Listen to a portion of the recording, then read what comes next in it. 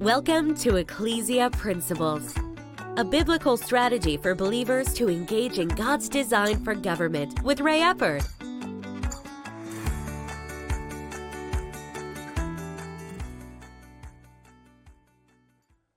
Hello, glad you could join us again today. This week, we are talking about what is happening in culture and how it is eroding the jurisdiction of family government, and how, in all honesty, it is really by design, and we need to understand what is happening, because right now it is critical that people that have biblical values, that understand the principles of liberty and limited government, get engaged in what's happening in our culture. If we stand back, then we're giving permission to the darkness. We're just giving it permission. Now, today, I want to take a little bit of a different direction. We're still primarily focusing on family and children, but I want to read from Genesis chapter 1, verse 27. It says, "So God created man in his own image. In the image of God, he created him. Male and female, he created them." Now, a lot of what we're talking about, we're incorporating it with education. You know, there are people today that talk about, well, we just need to keep politics out of education. Well, good luck with that.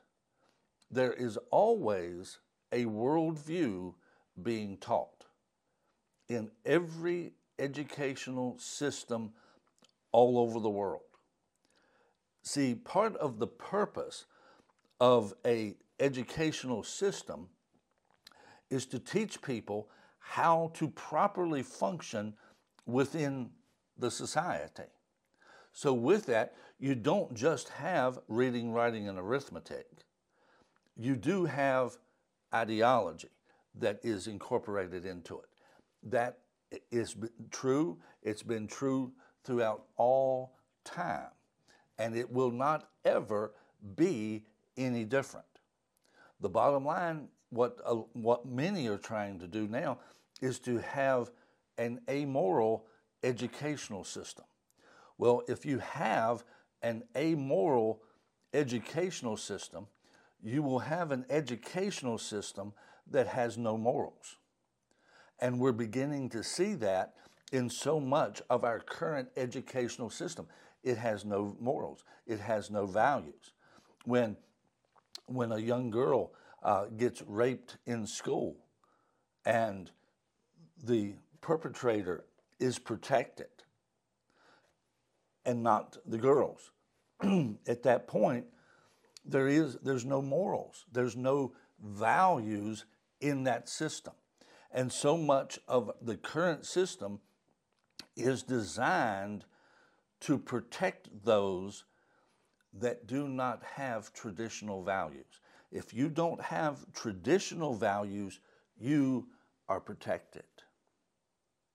That's because they want no values. They want an amoral system, but there is, in reality, no such thing as an amoral system.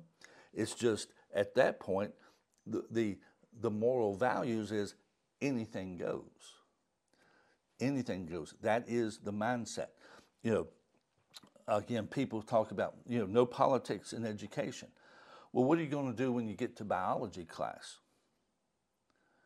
And how many genders are there? How do you teach biology? How do you teach what's going on in humanity on a biological level? Well, see, at this point, there are many genders. I've heard that there's as many as 73. I'm not sure how you could get 73, but anyway. But with that, biology is political now. How many genders? Genesis 1:27, male and female, two. People say, well, there's more than XX and XY. I understand there are slight deviations. But ultimately, in those genetic mutations, there's still a basic man or woman aspect to it on the genetic level. It's still that basic structure. There are only two genders. That's all there is. But with that, you see, in the tearing down of society, one of the things you have to do is you have to remove all the boundaries that have been set up. And especially if you're wanting to get God out of that society, then anything that has at its foundation the Word of God, then you have to remove those boundaries. God said He made them male and female. So, well, what do we need to do? No, there's not just men and women. There's a wide variety. You can actually pick what you want to be. God didn't make you one or the other. You choose. Again, Romans chapter 1, worshiping the creature more than the Creator. Professing themselves to be wise, they became fools. That passage of Scripture has never been more relevant in America than it is right now, there in Romans chapter 1, because so much that is being said today that is the new wisdom. You know, what happened? You know, let's take high school sports. You know, Title IX was designed to make sure that girls got a fair shot, to level the playing field, that it wasn't just guys that got to do things, girls got to do things too. I have no problem with that. There should be a level of equality with that. But now you've got biological guys competing in biological female sports, and you have people defending it using Title IX. So the very thing that was designed to protect women and make sure men didn't dominate the whole thing, now you've got guys, you know, I forget what level this was. I think it might have been, it was either collegiate or professional, one of the two. But in women's weightlifting, a biological man decided to identify as a female. And so in his first, I think it was his first competition, or at least at the ultimate level, it was his first competition at that level. He set the women's weightlifting record in the event that he was in. He broke the old record by 400 pounds. And the only thing that causes him to be in a woman's sport is he identifies as a woman. Biologically, he's not a woman. Physically, he's not a woman. His ability is not as a woman. But yet, because I'm a woman, then he competes, shatters it by 400 pounds. Now, you tell me how women are being protected in that situation. But yet, the very people that fought for that, many of those same circles are defending the man's right to go in and compete and to keep the women from winning. Just like the man that he was a collegiate swimmer, and then he decided to identify as a woman. He went in, and then he wins the national championship. You know, I think he was somewhere nationally ranked somewhere between 100 and 200 in the men's, but he could be the national champ identifying as a woman. And people are defending that. Well, you know, there's again, professing themselves to be wise, they became fools.